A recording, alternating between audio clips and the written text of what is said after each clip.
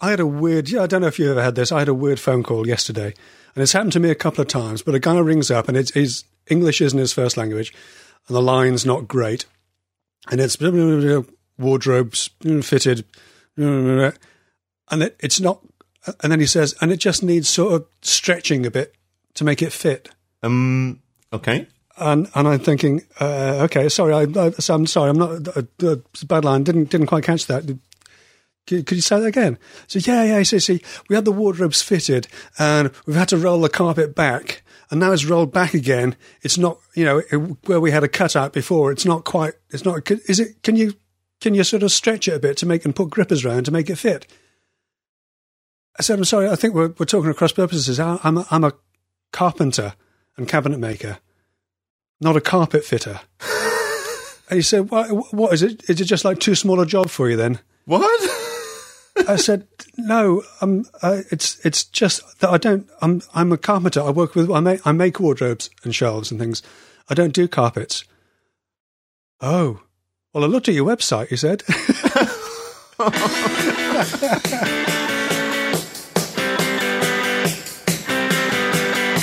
On that note, welcome back to the Measuring Up Podcast, the UK's first and, as far as we're concerned, favourite commercial joinery podcast. I'm Peter Millard, and as well as running a virtual 10-minute workshop for YouTube, I run a small but far from perfectly formed carpentry, cabinet making, and what the heck carpet fitting business in the no man's land of West London. You'll have to be careful what you say there. You'll get loads of inquiries. And I'm Andy McClellan, and I run a cabinet making joinery business thing up in Newcastle upon Tyne. And every couple of weeks we get together and we have a nice little chat about woodworking and running a small business and running a small workshop and the joys of self-employment, all from the perspective of the north of England and the south of England. And what is today's show about, Peter? I think it's about carpet fitting, isn't it? Do you do carpet fitting then, Andy? I am the world's worst. There's two jobs that I refuse to do, and even back in the handyman days, I refused to do them. And one was carpet fitting and one was plastering. I cannot plaster. And I cannot do carpet fitting. I've tried carpet fitting in my own house. Yeah, I can do a lot of filling and sanding. Oh, I'm expert on filling and sanding. But plastering, I mean, I've tried even on my own projects, it's like, oh, go on, I'll try my hand at it just in that little area, and I'll try plastering up that section of wall. Honestly, I had one section of wall, a plasterer would have had it done in like 20 minutes. I was on it for best part of like 2 weeks or something, it was... Yeah, I can just about do drywall... Taping and... Yankee-style drywall, taping and filling. But actual proper plastering, no, I don't know how you do it. I just don't know. It doesn't make sense. It's an absolute dark art.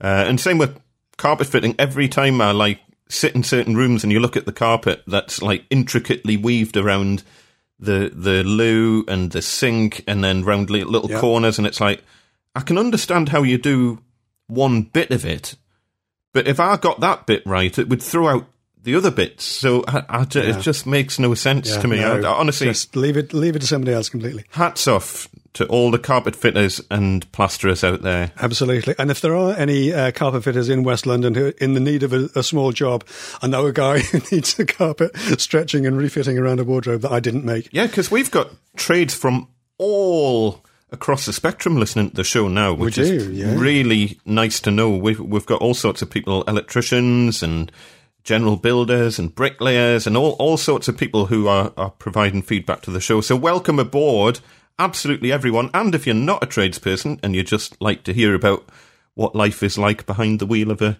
small workshop, then a massive welcome to all of you as well. Yeah, absolutely. There are so many obstacles in the road when you have a small workshop or a small business. That's one of the topics that I wanted to sort of touch on today. Because we get a lot of questions, a lot of inquiries about the mechanics of the woodworking side of things, glues and screws, joints and machinery and all that kind of stuff.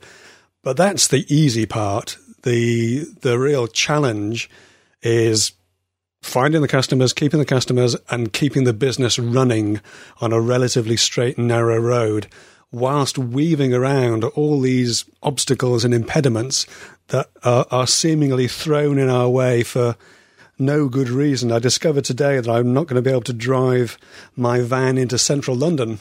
Not that I ever did, but there's an ultra-low emission zone that comes into force on the 8th of April, and I do not qualify. Of course, I could pay, because then all those nasty toxic emissions will go away, won't they? If you pay the extra £12.50 a day or whatever. I think if you pay enough money, they just disappear, and it's just fairy dust comes out your exhaust. That's right. You're fine. No, just pay us an extra £12.50 a day on top of the congestion charge and the T charge, and we'll turn a blind eye, kind of thing. So that comes in. I rarely go into the central London anyway, to be honest, to do that sort of stuff. But from October 2021, it will actually be across the whole of London between the North and South Circulars. So I will need to get another van or not be working by then. Oh, is it down to the emissions of your specific vehicle then? It's down to emissions generally, but my vehicle is non-compliant, so it's either had to be made. You can't make it compliant. It's down to the type of catalytic converter that it's got in it. It's not a Cat 6 compliant vehicle. So wow, that's that. There'll be lots of cheaper vehicles if you are out of London on the market in about a year or two, as people are trying to get rid. That's crazy. Yeah. That's absolutely great. Interestingly, they're putting a similar thing in Newcastle, believe it or not. Are they? Well, I was going to ask, actually. I mean, at the minute, there's nothing like that. Obviously, there's no congestion zone or anything like that. But there are rumours at the minute that they're going to be implementing some sort of toll for crossing the river, for literally driving across the River Tyne. Goodness. Because obviously we've got a lot of bridges over the river, plus 2 tunnels, and that is a major congestion point in the city. And they're talking about putting some sort of toll or levy on crossing the river, from what I've heard. I don't know the full ins and outs of it. It was one of those things that I heard it was getting bandied about in a kind of, we're discussing this as some sort of, and then I was chatting to someone else and they were like, oh no, it's coming in. It's definitely coming in. And I was like, it's for really? Real. That's crazy. I mean, for Newcastle, you can understand it in London to a certain extent because there is a lot of traffic, and there's a lot of traffic, a lot of fumes, as we found out when I did my toxic fruit, I think it was, video. Stood behind my van with a little toxic meter working. And yes, it was. The emissions were pretty nasty, pretty fast. I mean, I get it, and I get why they're doing this stuff, but sometimes I think they need to let people just catch up. It's not fair to turn around to however many hundreds of thousands of tradespeople and just say, right, either stump up or change your vehicle. I mean, at least give a... Yeah. To be fair, to Transport for London, on the website, they do say you're subject to the ultra-low emission zone. From 8th of April, you need to pay the daily charge. Your options... and option number 1, of course, is the one that we would all go for. Avoid driving by walking, cycling, or using public transport. And they conveniently give a link for us to be able to plan our journey. Now, how much of the 3 cubic metres of crap I carry in the back of my van do you think I'll be able to take on public transport? You should just try it. Not very much. That would make a brilliant video. Get the entire contents of the back of your van and just stand at a bus stop with it. I should, actually. Yeah, that'd be great. That would be hilarious. And just try and get on a bus and see what happens. And that would be a brilliant video. Or upgrade your vehicle to meet the required ULEZ standards, or pay the daily charge.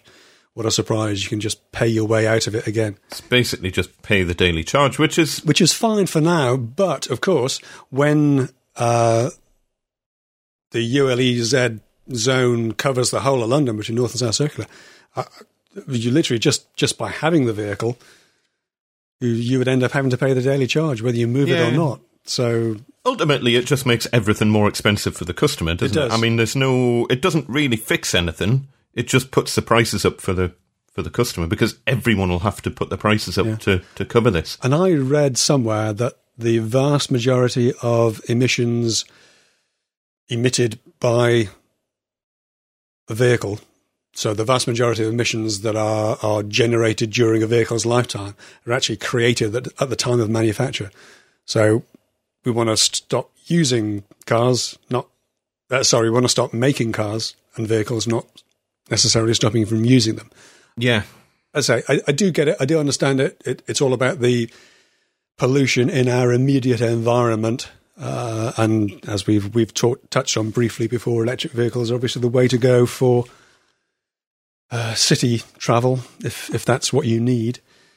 But it's just time after time after time we get these impediments in our way of carrying out our trade. I think with a lot of this sort of stuff, and it comes back down to everything from GDPR and cookie policies and all of that side of things. The article that I published recently about the Moss EU VAT thing, which I don't know if you saw that or not, but basically some rulings were brought in back in January 2015. It probably doesn't really affect many people listening to this show, but it certainly affects us potentially if we ever want to sell digital plans and downloads and things like that via our websites, which is often a thing that people like us will do. Yeah.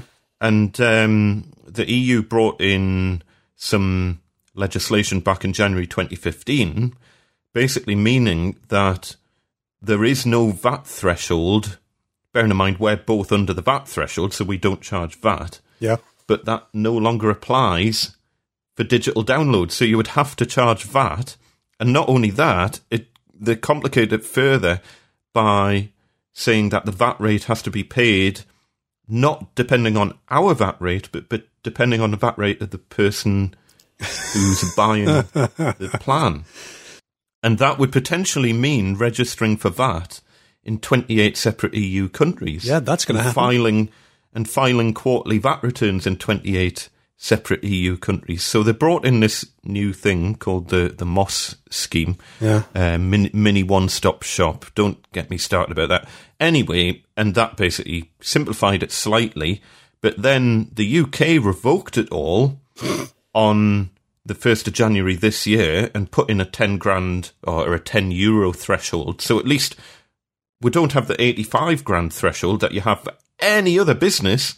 But instead, for this one thing, if you're selling digital downloads, it's a €10,000 threshold. But okay, at least there's a threshold there. But depending on what happens with Brexit, we might lose that because the 10K threshold is an EU-wide thing. It still doesn't help people in America selling digital plans to anyone in Europe. I've yet to see anyone in America charging me VAT. So they're obviously just kind of brushing over it and either ignoring it or they don't know about it. But the whole point of gone off on a bit of a tangent. What a surprise. Yeah. This ruling came in because of Amazon selling their Kindle books via Luxembourg, who had really low VAT rates. Yeah.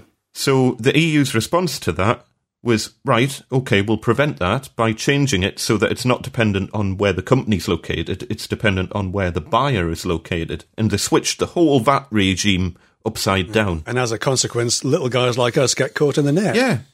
And Amazon, they'll just either pay the fine and don't care because they've got so much money, or they'll get their massive legal teams to just come up with other tax loopholes to get round it.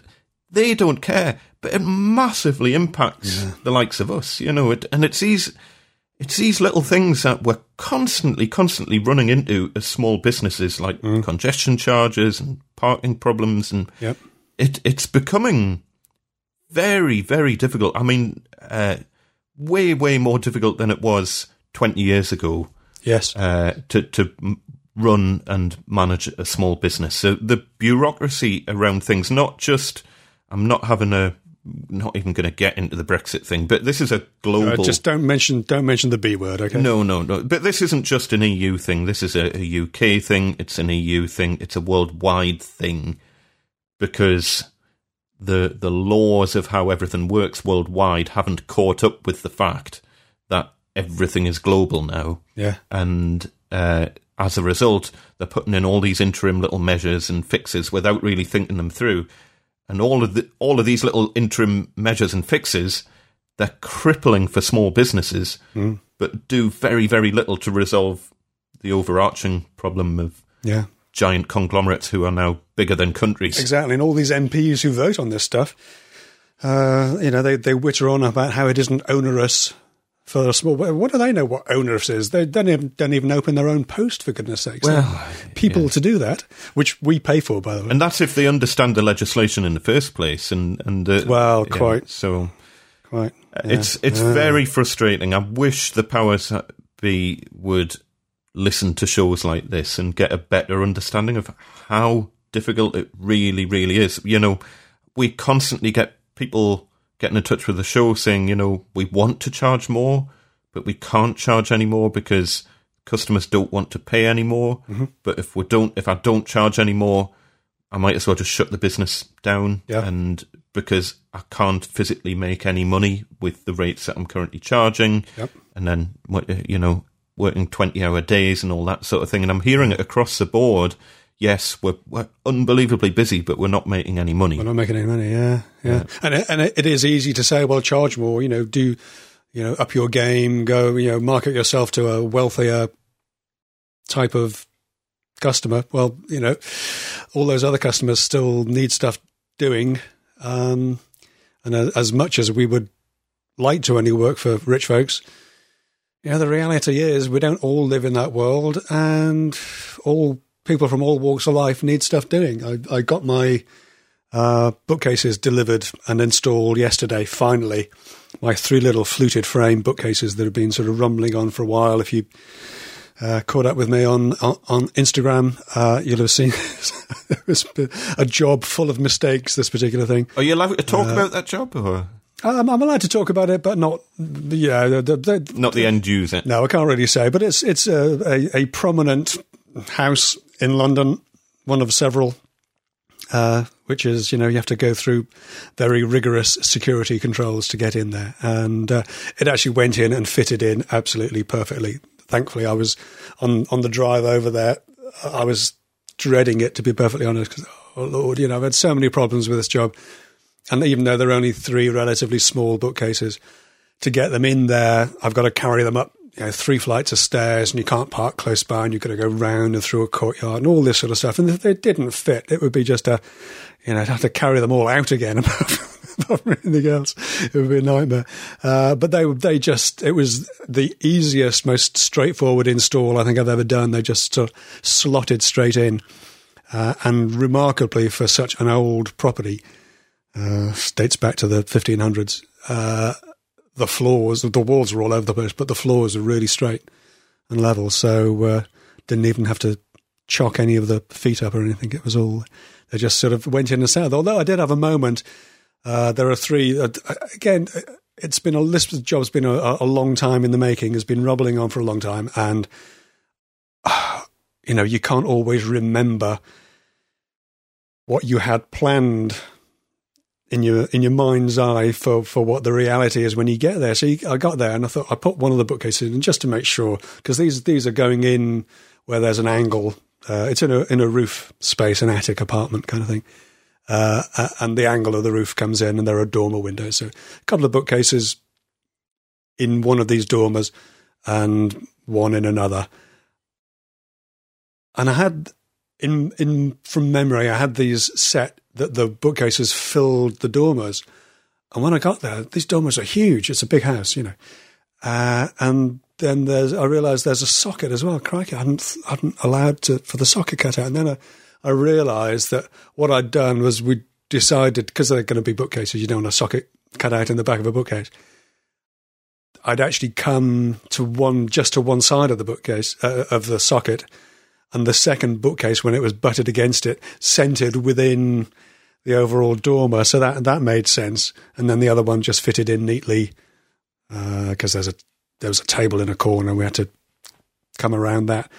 So it all worked out fine, and it was absolutely the easiest install. But you still have that moment where I don't care how many times you've done this, and I'm sure you get this too. For the first time you offer something up into position, there's always that slight butterflies in the stomach, that slight heart in the mouth moment where you think, oh, is it going to fit? Definitely, is it going to work? Definitely. And especially, depending on how much you've had to scribe certain bits of it. if it's a flat top on a unit or something like that. Yeah. And you might have templated it and got the scribe perfect and everything, but depending on the shapes of the walls, sometimes it can't be slid in. It's got to be kind of lifted in at an angle and dropped down, and then you've run into kind of other problems. Is it going to hit this? And what if there's a bump in the wall higher up that it hits when you're trying to slide it down? And yeah. And again, when I first offered this one up, it looked like there was an awful lot of space. God, I've made it too short. There's loads, the idea of making furniture that fits is that it kind of fits in the space. And I'd offered this one up and it looked too short. There was a good, 3 or 4 inches above the top to where the crease line is on the wall where the roof comes in. But in fact, when I offered the other one up alongside it, that crease line comes way down the wall, so it's obviously a big bow in the roof, and that's what I'd measured off, thankfully. So because again, that's the kind of thing that could have caught you out so easily. You measure one end and not the other, and suddenly you've got a bookcase that's too tall, which is even worse than one that's too short. Yeah, but it all fitted fine. Customers happy, paid up straight away, and all was well. I came home with a smile on my face and a relatively empty workshop, which is really nice. But yeah, this job's been very difficult. I had all kinds of problems on it, mostly of my own making.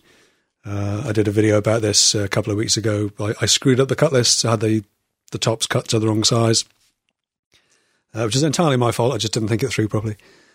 And then while I was making it last week, I cut the shelves to the wrong size. There's lots of this on Instagram. You follow me on Instagram. I'm at 10 Minute Workshop on Instagram. Follow the podcast on Instagram at Measuring Up Podcast, and follow Andy on Instagram as well at Gosforth Handyman. We post a lot of this sort of stuff there. It's short form pictures and that kind of thing. So it suits this sort of stuff very well. But I had all kinds of niggles with this thing. I cut the shelves the wrong size, so I had to remake all of those. And then I had, I think it was 21, 23, because I made 2 spares, fluted face frames, sections of these, and I cut all the upright ones to the wrong pencil line as well. I was working over the weekend to get it done. So it was just one of those jobs, but eventually it got done. I turned the workshop into a spray booth, got it all painted, and that all worked out fine. And I got it fitted yesterday, and I can, walk away from that with all the regret of a man scraping mud off his boots, as the saying goes. It's always a nice feeling, though, when you know it's done and the customer's happy and the workshop's cleared out, and you can now do a bit of a tidy up and catch up with stuff and get ready for the next job, and it's kind of a nice feeling. And yeah, absolutely. Well, it's what I wanted to get this done, not just because I wanted to get paid, obviously, but because we're actually away. We've been away by the time you listen to this podcast, but we're away next week. So I wanted to get the workshop squared away and settled down, and I still haven't opened the boxes of my CNC yet, so I'm trying to have a rummage through those this afternoon and see what's in there. Awesome. So the CNC is actually coming out today then, that's it? Well, we'll open the boxes and see what's in there, I think is, and see what's involved. But it's all good. And I've got a decent chunk of work when I come back. And of course, I'm getting myself slightly organised for Maker Central as well. Maker Central, May the 11th and 12th, we'll be there with a podcast, stand G25. Come and say hello. Podcast stand is part of the podcast sort of promotion, but we'll be there promoting ourselves as well as 10 Minute Workshop and as Gosforth Handyman as well, of course. And we'll have all kinds of stuff for you to buy, because we do need to try and mitigate the costs of this. Yeah, try and fund this as well. I think there's probably a video to be made in the overall costs of putting on a show like this, putting on having a stand at a trade show. It's really like quite a lot.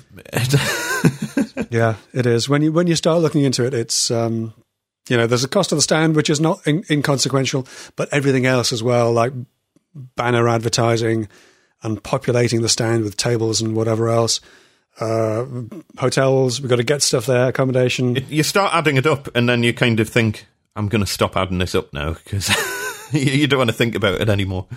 But we're looking forward to it. It should be good. We're going to try and do a little bit of recording while we're there as well. So yeah, so we're getting ourselves all organised, or at least I am starting to get. I know you are. You've been organised already, naturally. Oh, I'm still nowhere near. I've been dragged screaming and kicking into the 20th century. I have a contactless payment card reader now, which is terribly exciting. I've no idea how it works or how to take a payment, but they are awesome. I've got it and it's connected and to my bank account and all that sort of stuff. So I need to read through some more instructions or get some lessons or something. I'm thinking of doing a video about it actually, because I've been running these for quite a long time, and they are great, and there's so much you can do with them. Yeah, you must know a couple of the tips. Yeah. I mean, there's not a lot to it, really. You know, once you've got the app on your phone, but obviously you want to customise the invoice template and stuff, so it's got your logo on and stuff. You don't have to do that. But. Okay. I mean, mine. I mean, I know we're not going to mention them by name, because if they want to mention, they can flip and pay for some advertising exactly. space. But the one I've got, it just opens to a library, and I'm not sure what you're supposed to do with that. Are you supposed to put rates and things in there? No, you don't have to do that. I don't. You can set up products and stuff, but yeah, I don't do that. I just put in the price and the description, and I'll just put the customer's address as a description, and that does the job for me. Okay. But you can. I haven't had a look at that at all. If you sell actual products, then to save you having to type in the same product name all the time, you can add that in your product list, and then it's pre-populated and has a price. And so that might be useful for Maker Central if we're selling pencils or whatever. Yeah, tape measures. For that sort of thing, it's perfect. For jobs where almost every job is different, it would take far too long. You'd be standing on the customer's front doorstep. I'll just type in all the details. So I just put their address as a description, and then just charge them however much. And it just works flawlessly, really. And cool. I've had one time where I didn't have an internet connection, and the customer. But that was with your old phone, Andy. Now you got your new phone. It's all going to be totally different. It was, yes. So obviously that won't happen now. But the customer very kindly let me just temporarily hook onto their Wi-Fi to use theirs. Oh, cool. And that was the only time that I've ever had a problem, because you do have to have an internet connection. Yeah. But these days, mobile phones generally always got an internet connection. But so yeah, they work really, really well. I mean, the time was, of course, when these card readers, you couldn't buy them, you had to rent them, which is a real con. And then you got charged by, if you were a retailer, you'd have to have a rental thing, and then you got charged every time you use them, and then you get charged again when you get the money transferred into your account and all that sort of stuff. Whereas I think you'd still do. I think you still do. Yeah, there'll be charges applied. Yeah, but at least now you can buy the things outright, and everybody has a deal on them where they're going for about £20. Yeah, which is it's got to be worth having, isn't it? Oh, I think it's amazing. I mean, for £20, as I say, before you'd be renting the card reader for maybe £40 a month. Yeah. And then you'd be paying crazy fees on top of that. Yeah. And now you can just buy the card reader outright for £20, and then you pay a much smaller fee. Yeah. Which you just make sure that it's a percentage, isn't it? Yeah.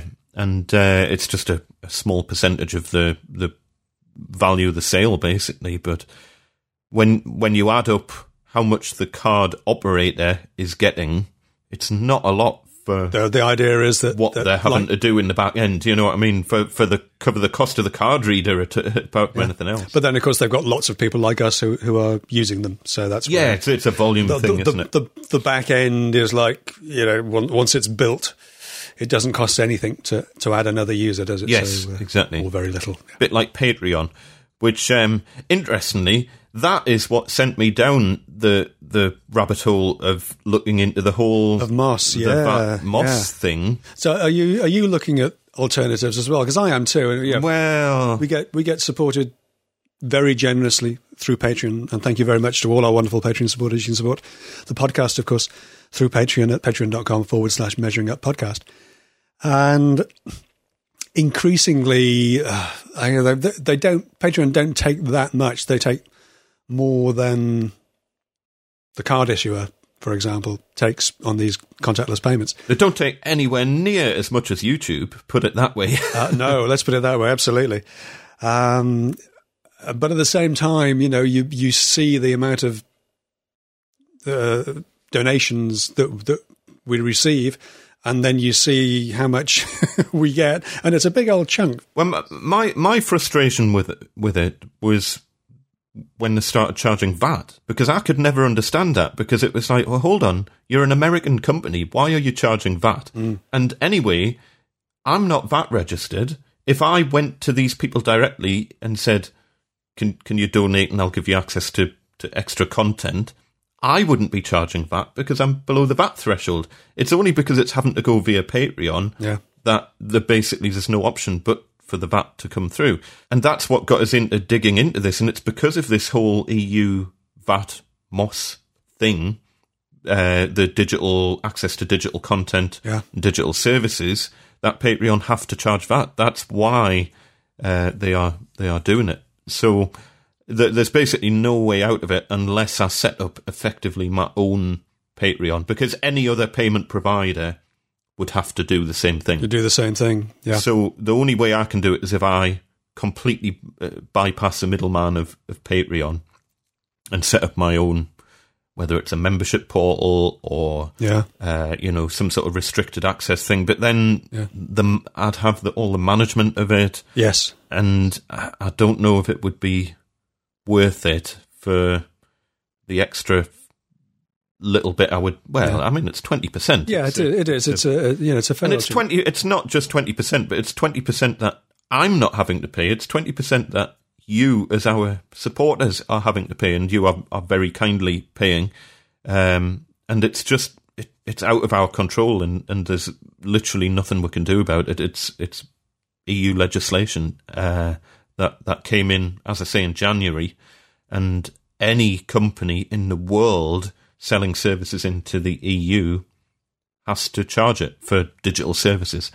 And as I say, it's very interesting the number of smaller businesses that you buy digital plans from and stuff like that aren't charging VAT and should be charging VAT, who, as I say, are probably just blissfully unaware. Quite possibly, yeah. They should be jumping through these flaming hoops, yeah. So I don't know. At the moment, it does the job, and I have no intention of changing it because it works very well, the Patreon thing. I think they need to be very careful of that. They don't do very much for the money, you know. Well, other than they've built the back end to they built a platform. Yeah. The other thing as well is that I think we're regarded as legacy Patreon people, like, and they're bringing out new things where anyone setting up new accounts on Patreon, they're going to end up paying higher fees and charges and things. Oh, right, okay. That's interesting. Yeah, I literally just got a notification through today about that. I'd heard about it on the grapevine. Right. And I got this notification saying that they're bringing out some new tier, but don't worry, it won't affect you because you're a loyal, long-term. I can't remember what the term was, but it was basically a way of saying anyone new joining Patreon's going to pay more. Yeah, strange. To make the systems better and more secure. Of course it will. Yeah, I still find Patreon messaging to be a real mess. I find the app thoroughly confusing. Especially with regard to messages, because you finding how to reply to somebody as a message rather than writing a new comment is very, very unclear. I used to work for a guy who always swore that the problem with traffic signs in towns was that they were always put in by people who knew where they were going, and what he meant by that was that you'd come to a point and you really need a sign to say, Old Town this way. Yeah. But because everybody knows where the Old Town is, they didn't have that. Whereas if somebody actually doesn't know where they're going, plans this, then you get a different approach to it all. And yeah, it's I find it very awkward to use. I think I've said before that Patreon is just about the only thing where I go running back to the to a web browser on my actual computer rather than using the app. Yeah, I generally only use it in the web browser. I do occasionally accidentally click on a notification on my phone and it brings me into the app, and then I'm like, Oh, what do I don't know. It makes no sense. I'm not alone in that either. We did get a little bit of feedback, a little bit of follow-up from, I don't know if I can name him, but so yeah, I did have a little bit of follow-up on that, a little bit of feedback from Michael. He said he's loaded Patreon onto his phone and registered online. However, he's been unable to find us. I found the app, but it's not very user-friendly. Tell me about it. So regrettably, he's deleted the app and everything with it. Continue to listen to your podcast with interest. I don't know if you can use the... I thought the app was for the creator side of it, isn't it? Or can you use the app to... No, I think it's for the... If you just want to watch content of people who you support, then you can use the app. Yeah. I don't know. Normally, you would just search. I don't know, because every time I use it, it logs me in, and it goes straight to my creator page rather than a user page. So I don't. Yeah, I'm presuming you can just use it as a normal user. Same here. Obviously, it goes straight onto our creator page since we've got that. Exactly. But I'm assuming I don't know, let us know on Twitter or via or via Patreon. Via Patreon. Don't let us know via Patreon. No, we'll never see it. The Patreon comment system, it's really hard to track. It is. New comments coming in. So if we do take a while to get back to you on Patreon, don't worry, we will eventually catch up. Yeah. It's really jumbled up how we see things from our end. So sometimes you'll get notifications in for certain things several times, and then you'll get no notifications at all for other comments, and it'll be like, oh, when did they post that? I've heard nothing about that. Yeah. And you'll go on and you'll find it hidden away somewhere, and then we kind of catch up. But so yes, bear with us on Patreon comments. We will catch up. But having said all of that, please, please, please, please continue to support the show via Patreon, because it is basically the only way that we've got at the minute of supporting the show. Yeah, absolutely. And you might think that two blokes sitting around a microphone talking doesn't cost anything. Well, it costs us plenty in terms of time and effort. And Andy takes ages to edit the podcast, mostly because we talk too much. But there's a lot of time and effort gone into this. The back end side of things for the podcast is huge, and so thank you to everyone on Patreon. You are literally helping to keep the lights on, and without that, I'll say right now, the show wouldn't exist. So the folk on Patreon, even if you're just putting in a dollar, every dollar counts. Absolutely. And it just helps us keep the show running. So if you just go to patreon.com/measuringuppodcast, and you get access to the exclusive after show on that, where we talk about secret things, and it and then don't talk about the secret thing, and it just helps us to keep the show running, because there's literally no other way that we can keep the show running at the minute, because one of the problems is that in the UK, podcasts are a relatively new thing. And a lot of marketing departments at big companies haven't quite caught up with what podcasts are. And as such, finding sponsors for a show like this is very difficult, because you're having to kind of teach them what a podcast is before you can even explain why sponsoring it would be a good idea, and it's a highly targeted market. And absolutely. All that sort of early on, I had a conversation with the head of marketing at a major tool company to see if we were chatting about stuff for the YouTube channel, and I mentioned the podcast, and the head of social media at a significant tool brand had never listened to a podcast. So that's the kind of uphill battle. That's the marketing people we've got. So then they have to sell it to like the powers that be. Yeah, that's right.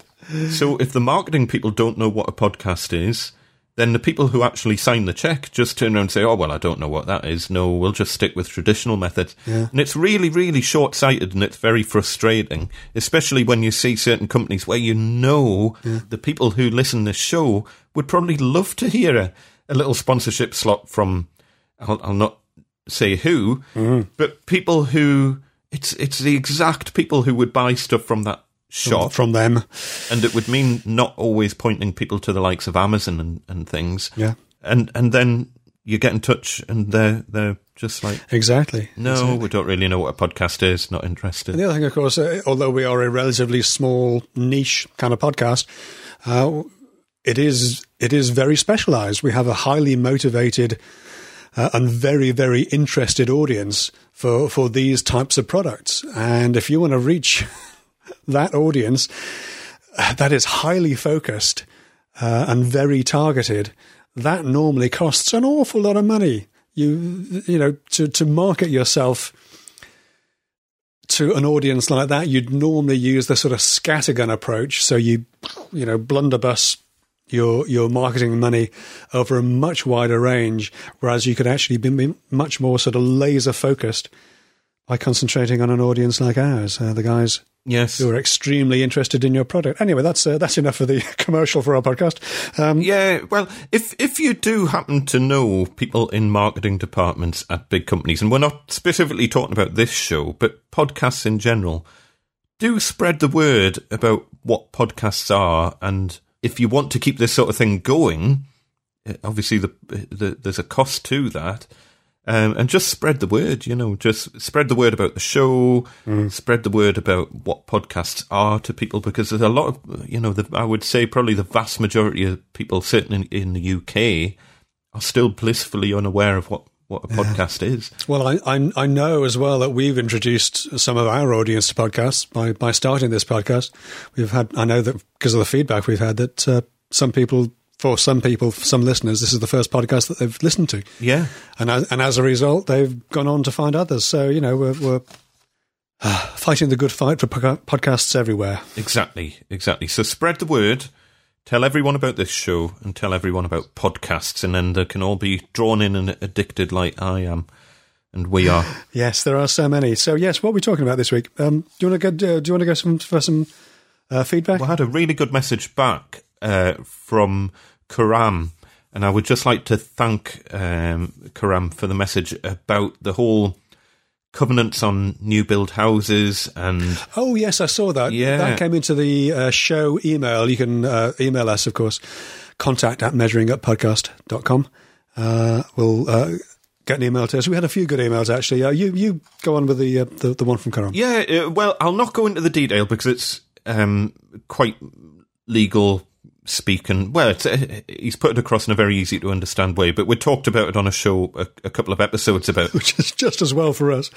yeah, and it was all about the fact that are we kind of blindly running into a society where no tradesman can own a van because it's excluded in the covenants of every new build house that's getting created. Yeah, that you're not allowed to park vans on your own property, on the driveway or on the estate or, anywhere. And eventually, obviously, more and more new builds were really, really limiting the options for where tradesmen can live. Yep. And I don't understand how, and Cram was saying that it's certainly a legally enforceable thing. It's a very complex area, and whether or not the developers or whoever the kind of owns the covenant, whether or not they would actually bother to enforce it is another whole matter. But the point is that it shouldn't be there in the first place. It's crazy to say. And I mean, what we're basically doing is creating a society that doesn't have any tradespeople. Yeah. I mean, presumably you have to have your van parked outside your house at the end of the day. I wish I could park my van outside my house. We've got residence parking, and fortunately we're allowed to have two vehicles for residence parking. Otherwise, I'd have to have a business permit, which costs a lot of money. And I mean, basically it's residence parking, so I pay for a permit for the immediate area, and it gives me the right to park a vehicle in one of those bays for an annual fee, a few £100 a year. But you can park a van there. But yes, I can park the van. Yeah. There's no restrictions on the actual vehicle. Yeah. I think there are height restrictions, so you can't park a bus, for example. Which is fair enough, and I think you have to draw a line, but the line seems to be massively against tradespeople, the way things are going, and I can't understand how it's legal. Sincerely, it's against... I mean, I understand how the covenants are legal, and I understand how they're enforceable, but I would love to know whether or not it's, A, ever been enforced and ever been fought against, because surely there's some sort of human rights violation going on that tradespeople aren't allowed to have vans if you live in a new build estate anymore. It just seems crazy. Seems crazy. Coming back to what we were saying at the beginning of the show about all these little restrictions and little bits of bureaucracy that are creeping in across the board, and it just makes it's eventually we're not going to have any tradespeople in this country, and it's all these little things that are all adding up to make one great big not a problem, but a great big kind of area that people just don't want to work in because there's too many restrictions. And yeah. So interesting. Thanks for the feedback on that side of things. Really interesting. If anyone ever hears about whether this has ever been enforced about people not being allowed to park their van outside their own house due to covenants on the property, would love to hear more about that, because I think that's criminal. Anyway, what else have we got? We've got some great feedback, just some general positive feedback from Ryan, who says, "Do you want to drop your line to thank you for a great show?" He's in the process of catching up, and he's carrying on the Christmas 2018 show, so not too far to go, Ryan. Slowly working towards building his own garden workshop, and the advice that we have offered has been invaluable during the planning. So excellent. Hoping to make it to Maker Central in May. We'll definitely stop by the stand and say hi. That's stand G25 at Maker Central. Looking forward to seeing you there, Ryan. And we got a lovely note from Andrew. I'm not sure if he wanted us to mention his second name, so I'll just say Andrew. And he's really, really kindly sent me and Peter a couple of Kindle ebooks. So thank you so much for that, Andrew. That is absolutely awesome. And it was all down to, we were chatting about, I think I mentioned, how much do you think I'm making from this channel? And taking on staff to help do the editing and all that sort of thing. And, that's right. And he mentioned the thumbnails, Life Leverage by Rob Moore, and saying that we should have a read of it. So, and he sent us a couple of Kindle ebooks. So thank you so much for that, Andrew. I will. That's very generous of you. Thanks, Andrew. That's fantastic. I'll get that downloaded. In fact, I've had that downloaded onto my Kindle.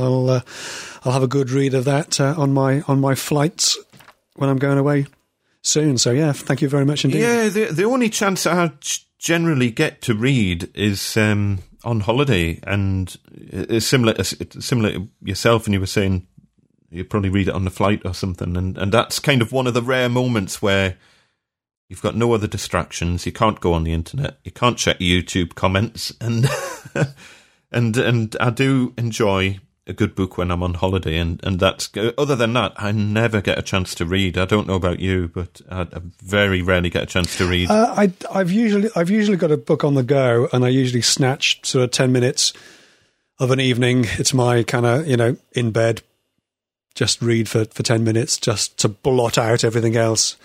The crazy sort of circus of ideas that runs around my head when I get into bed and start going to sleep or trying to get to sleep. Suddenly all these sort of YouTube ideas keep flashing up, and the crazy circus carnival of madness. It's good to have a quick read of something else just to try and dampen those down a little bit.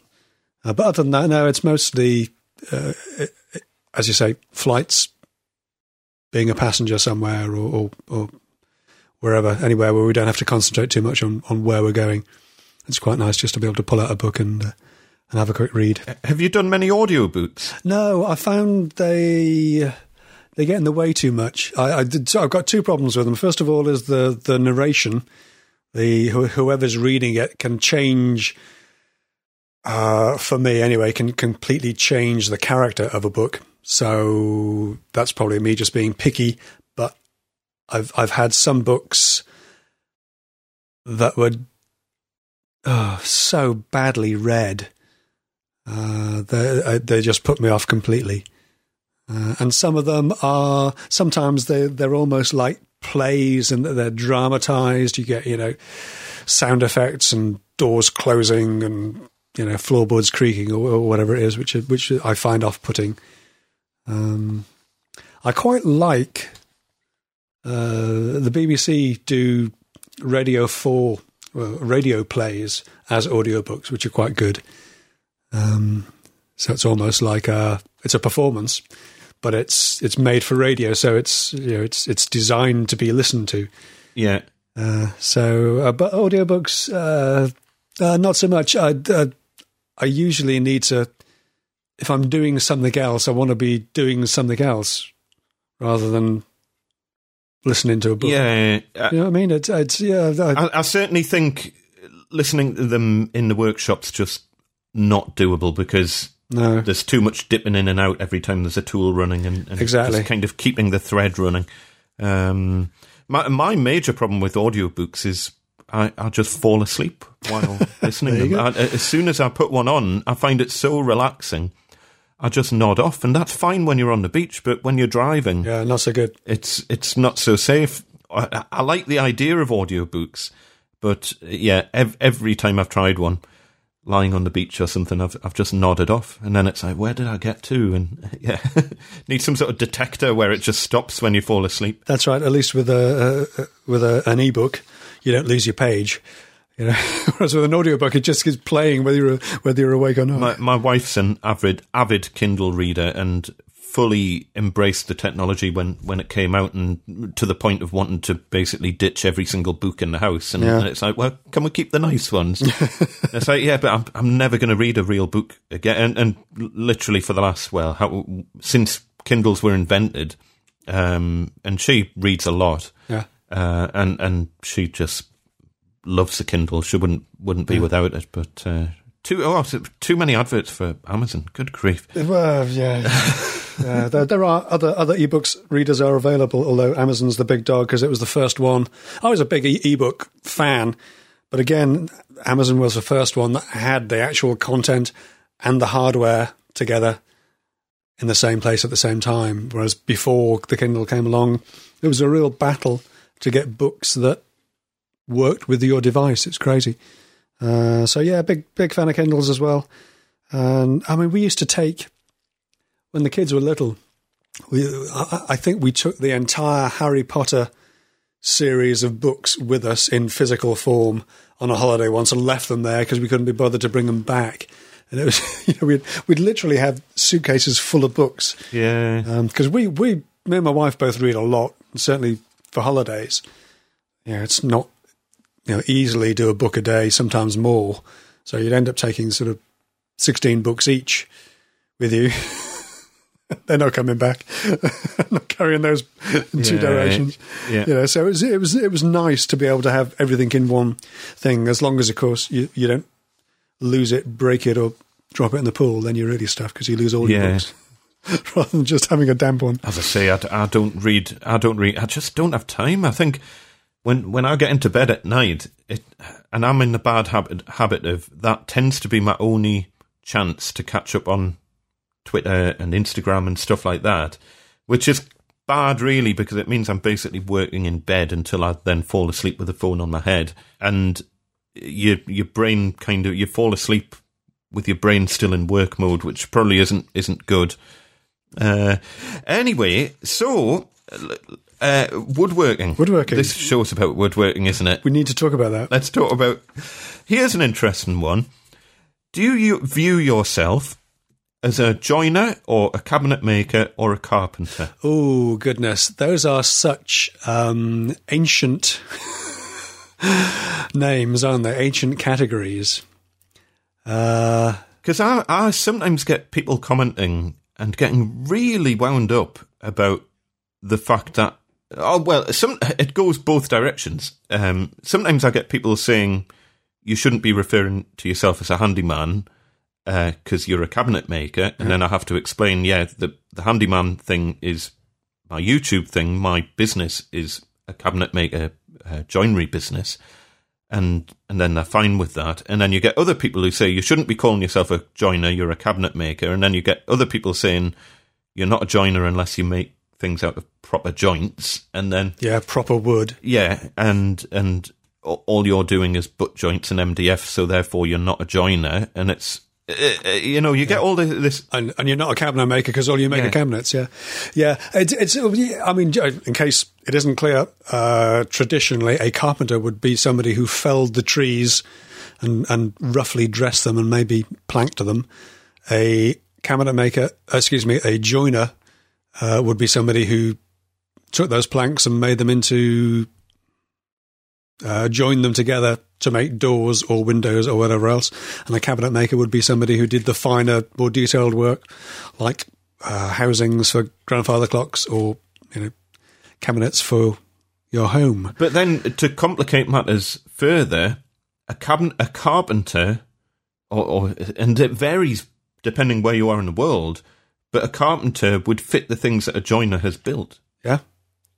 So a carpenter would typically do the on-site stuff, and the joiner would typically do the workshop stuff. But again, that terminology seems to vary. Yeah. And then we get into the whole thing about master carpenter, because master carpenter it's not a recognised term in Britain, whereas in the US and elsewhere, it is. It's a whole mess. I tend to call myself a woodworker. Yeah, I just don't get if we're being picky about it. Hung up on it. I don't get hung up on it. No, I don't either. It's people misuse the terms all the time. If you are a time-served cabinet maker, then I can understand why you might get uptight about somebody who simply butt joints MDF or uses a domino, calling themselves a cabinet maker. But to be honest, we are entitled to do that. There is nothing to stop me saying that. I'm not suggesting I'm a time-served cabinet maker, other than the fact that I've been doing it for a long time.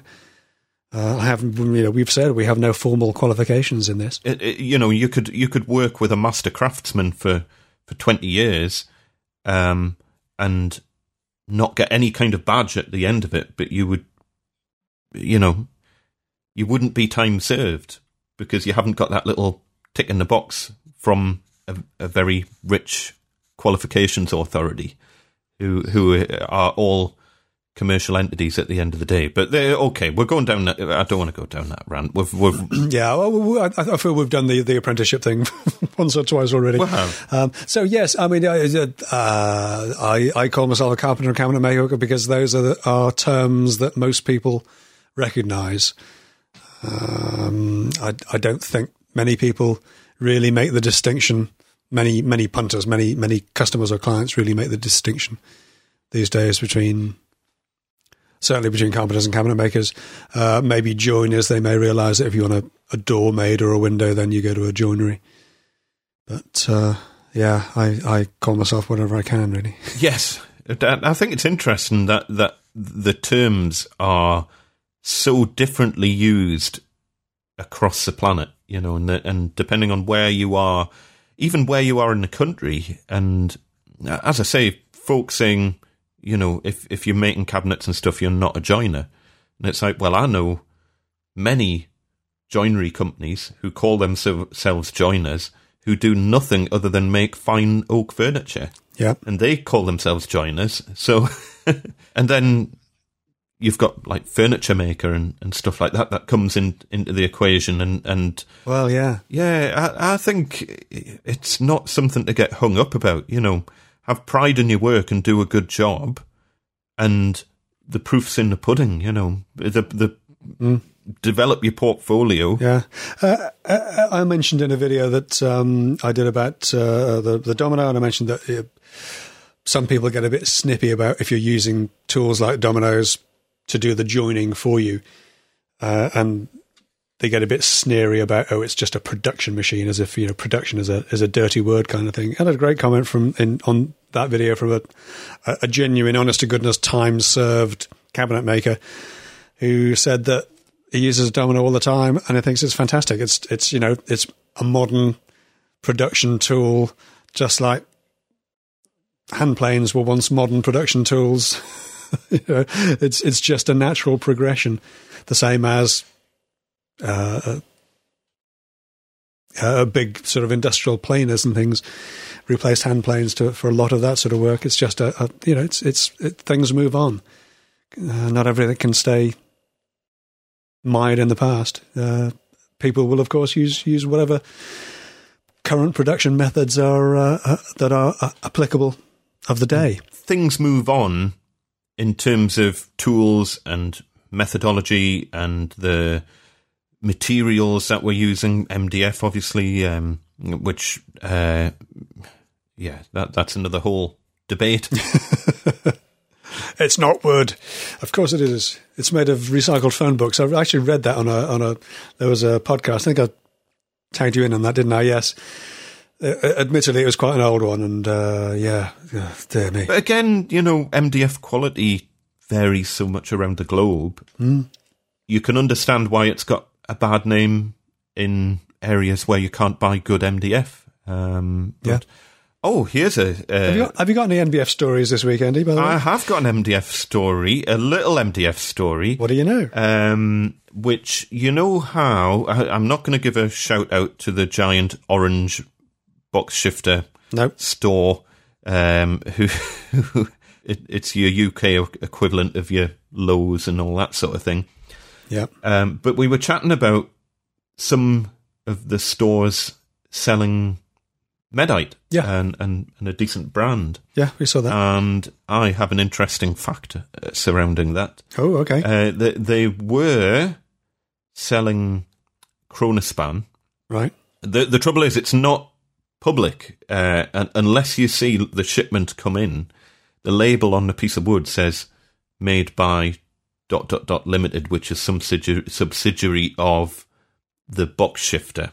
Okay. But it's not made by them. So the shipments of Chronospan in this big store, and then I noticed underneath the shipments of Chronospan were great big pallets of Medite. Ah. And I had a chat with someone there saying, I see you've got a big stack of Chronospan there and Medite underneath it, as if that's the thing waiting to come next.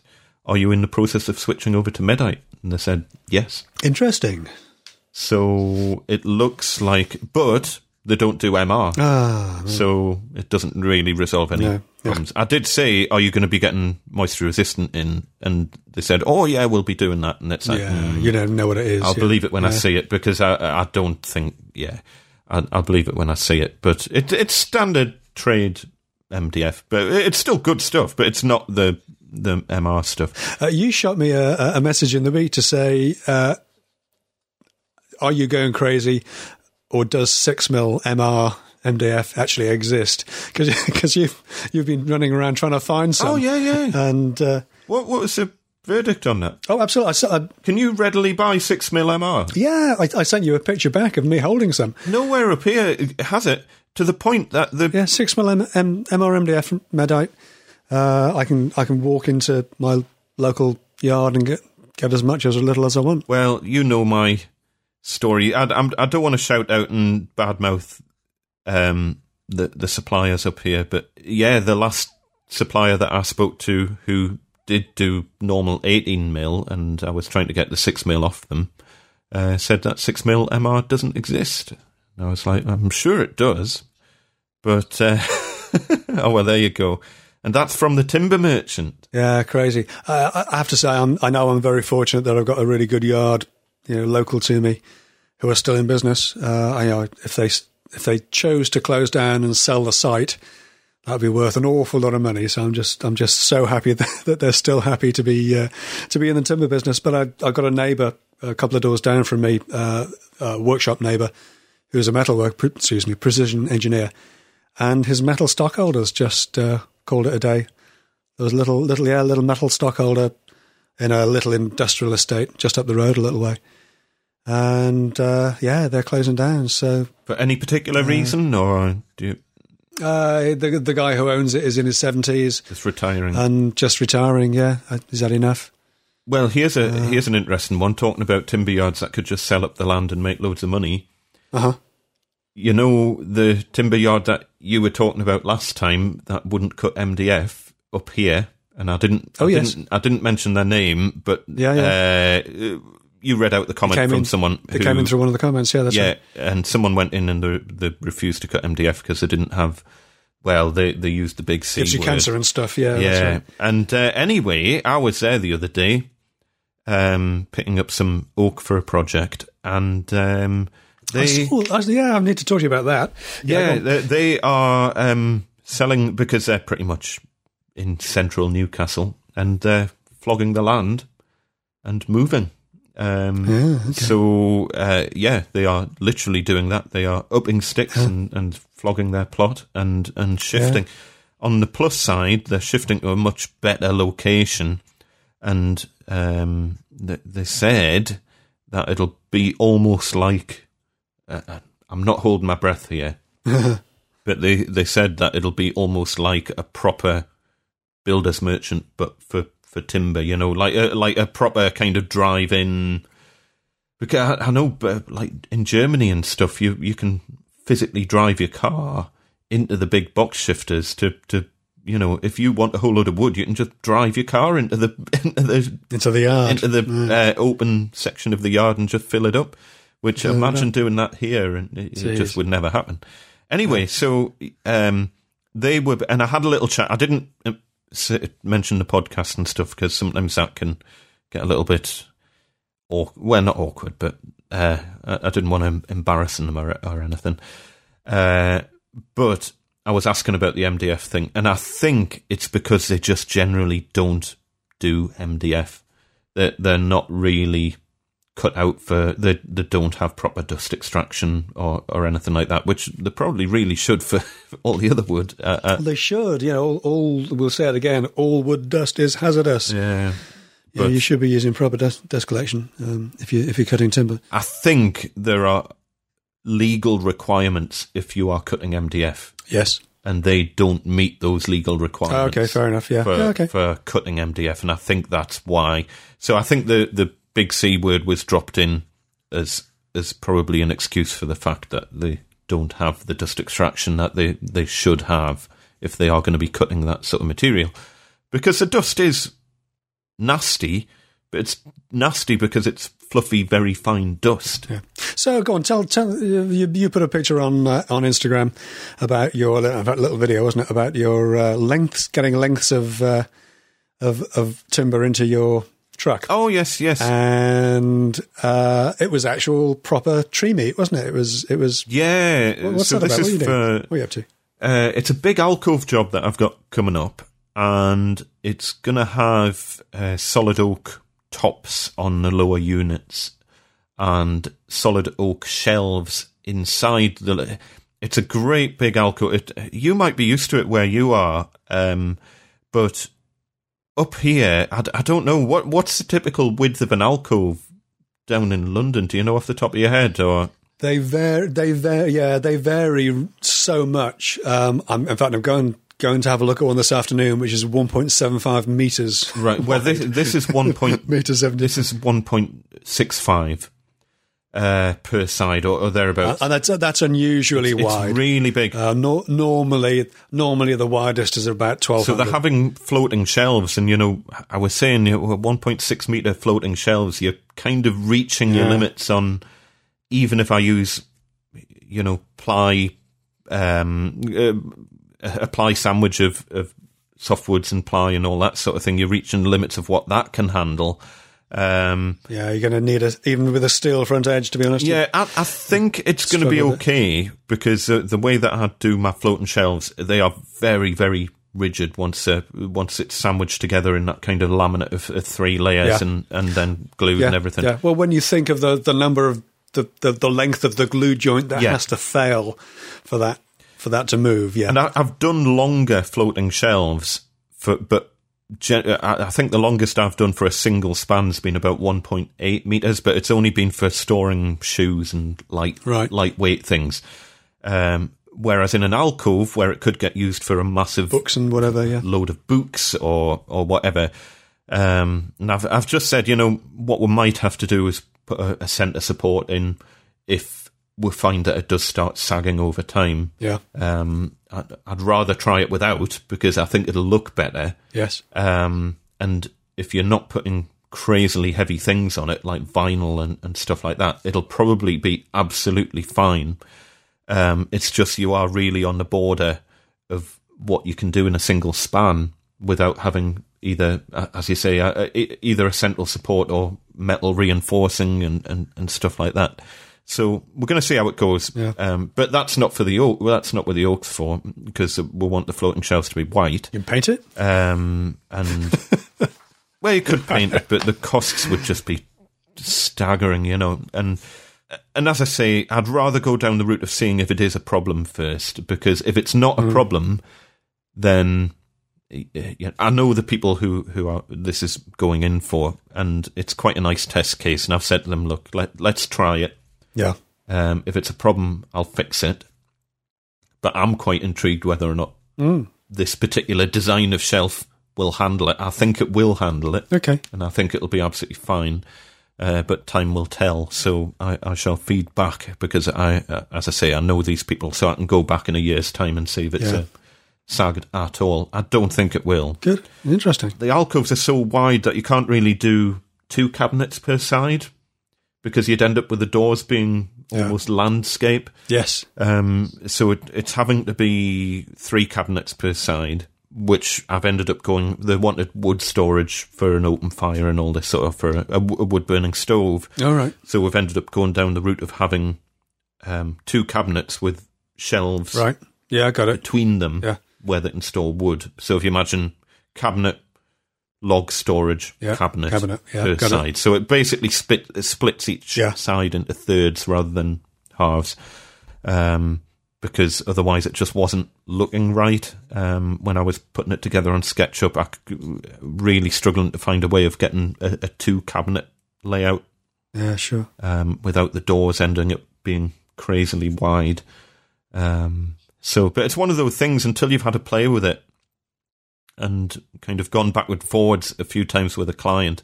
And this is the one that I'm actually going to be doing the SketchUp video at some point, just kind of chatting about some of the design decisions and trying different things. And it's like, just that doesn't look right. And then going backwards and forwards with a client. And then eventually we've settled on what they're happy with and what is practical to make. Yeah. But it's the widest alcoves that I've ever done. Yeah. It's not the widest floating shelf I've ever done, but it's the widest alcoves I've ever done.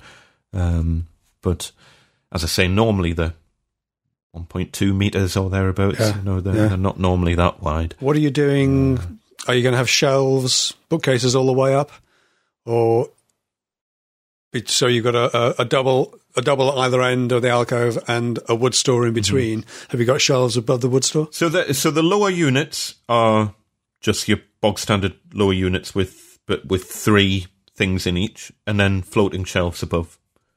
So three floating shelves per side. Oh right, okay, got it. Above the lower unit, but on one side they want a TV in, so I'm going to have to skip a floating shelf. Okay, and then you have to cater the whole design around fitting the TV in, but then you don't want the gap to be so huge that it makes the TV look tiny. So then you have to kind of cater that into the design and then work out, okay, that's how the TV is going to fit in, and the TV won't look ridiculous. So now we know what the spacing for the next shelf up is going to be, and then that has to match the shelf on the other side, but then we need a shelf an equal spacing below it, and then that determines the height of your next shelf above that. Do you know? So that all your shelf spacing's equal. So there's a lot of interesting design decisions, and then because we've got the wood storage, there's going to be logs constantly taken in and out, there can't be painted shelves because the paint will all just wear off. So hence the shelves where the logs are going on are all going to be solid oak. So that's what all the oak's for anyway. It's basically oak shelves in this unit and then oak countertops type thing as well. So lots of glue ups. Which, if I had... I was going to say, that oak looked pretty narrow, so... It's 6 inch, lots of glue in it. It's 6 inch. Oh, is it 6 inch? So it's 3 boards per... Yeah, that's not too bad. Per shelf, which isn't too bad. They're not very deep, these alcoves, that's the other thing. They're only a foot deep. Oh, right. So they're really, really wide and really shallow. And shallow, yeah, that's what this one is. I'm going to have a look this afternoon. Again, I've only been given dimensions on it, but 1750 wide, but 250 deep. So yeah, so very similar by the sounds of it. But it's a beautiful room with all the original, ornate cornicing and all that sort of thing. So lovely. I'm looking forward to seeing it all done. So I've got a lot, but the prep for this job, it's probably a week's install, but it's probably a week of prep. I mean, I was out for a day just picking wood up. Yeah. From various, because I had to go to one place for the ply, another place for the oak, the delivery, the MDF of it. Yeah, and you can't get it all in the van at the same time. You've got to do separate journeys and all that stuff. No. Well, I had to get the MDF delivered. I had to go to had to get the ply cut up so that I could fit it in the truck. So I had to get that from a place that I know can do cutting, but they don't do the MDF. And they don't do the oak, so then I'm off to another place to get the oak. And so just picking the materials up took a full day. And then, as I say, I've got lots of glue-ups to do for the boards. So all of the prep will probably take best part of a week of prep, if you include all the delivery of materials and all that. So, but we'll see how it goes. I'm looking forward to it. I don't think I'll be able to film it. No, that's the trouble, isn't it? Once I get out on site, I just need to crack on with the job, and I haven't got. It slows you down. Are you building it all on site, or are you painting as well? No, they're going to get decorators in. Thankfully, okay. I'm not doing any finishing other than oiling the oak, because I always get really paranoid about leaving unfinished oak. That especially with painters around, and they've got young kids, and all it takes is for them to go around with a felt tip pen. There's 500 quid's worth of oak. Destroyed instantly, So I'll be putting a finish on the oak just to protect it. But then all of the actual painting, all the white, will be done by decorators. Thankfully, I don't have to do that. Yes. So next week I'll be doing all the glue-ups of the oak, building all the cabinets, building the doors, basically getting everything ready to take. Yeah. And because it's so big, I'm going to have to make a couple of journeys with all the gear. Yeah. So I'll probably drop some of it off next week and then go for the following week to do the install, which I'll be starting on the day this podcast comes out. Lovely. So, so on the day this episode is released, I could sit there in the house listening to this.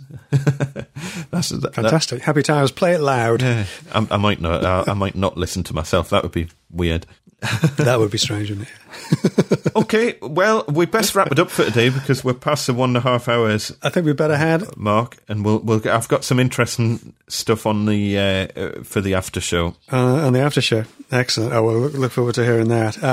In order to access the after show, of course, you need to be a Patreon supporter. We want to go a quick shout out to all of our fantastic Patreon pals. Andy, you go first. A massive thank you to Douglas Steele, Thistle Dew, Brendan at the Shades Workshop, Tim Bowers, Nick Fajardo, Adrian Millington, Chris Davison, Paul Gardner, Eddie Carroll, James Hewitt, Carl Pountney at the Strawbite Workshop, Steve Avery, Peter Tone, Owen Bullock, Tony Carnell, Adam Padley, Chris Mark Duthie, Max Viertz, Mark Duff and Ben Harker. And I'd like to thank Harry Capper, John T. Lynch, Duncan, Chris Stokesmore, Ben Campbell from the Colonel Collective, Jason Williams, Wilson Chan, Kevin Steer, Dominique Kajinson, Andy Farmer, Randall Davis, David Chisnell, Kevin Miller, Piece of Timber, Andrew Marnell, James's Man Cave, Graham Bailey, Mike Broom, Rakesh Patel, Paul Cunningham and James Ian Wilson. Music is Silver by Riot, and thank you everyone for listening. You can catch us now on the after show over on Patreon, and you can use our new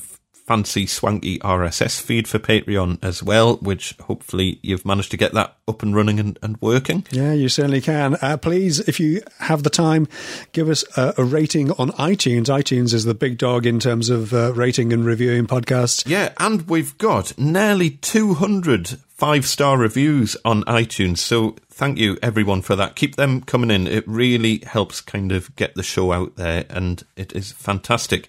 You can catch up with us online at Measuring Up PC on Twitter and at Measuring Up Podcast on Instagram. And how can we find you online, Peter? You can find me in all the usual places. I am at 10 Minute Workshop on Instagram and at 10 Minute Shop on Twitter. And I'm at Gosforth Andy on Twitter and at Gosforth Handyman on Instagram. And of course, you can always email us, contact@measuringuppodcast.com. Will always reach us. That's it, though, for this week. Thanks so much for listening. We'll see you over on the after show. See you later.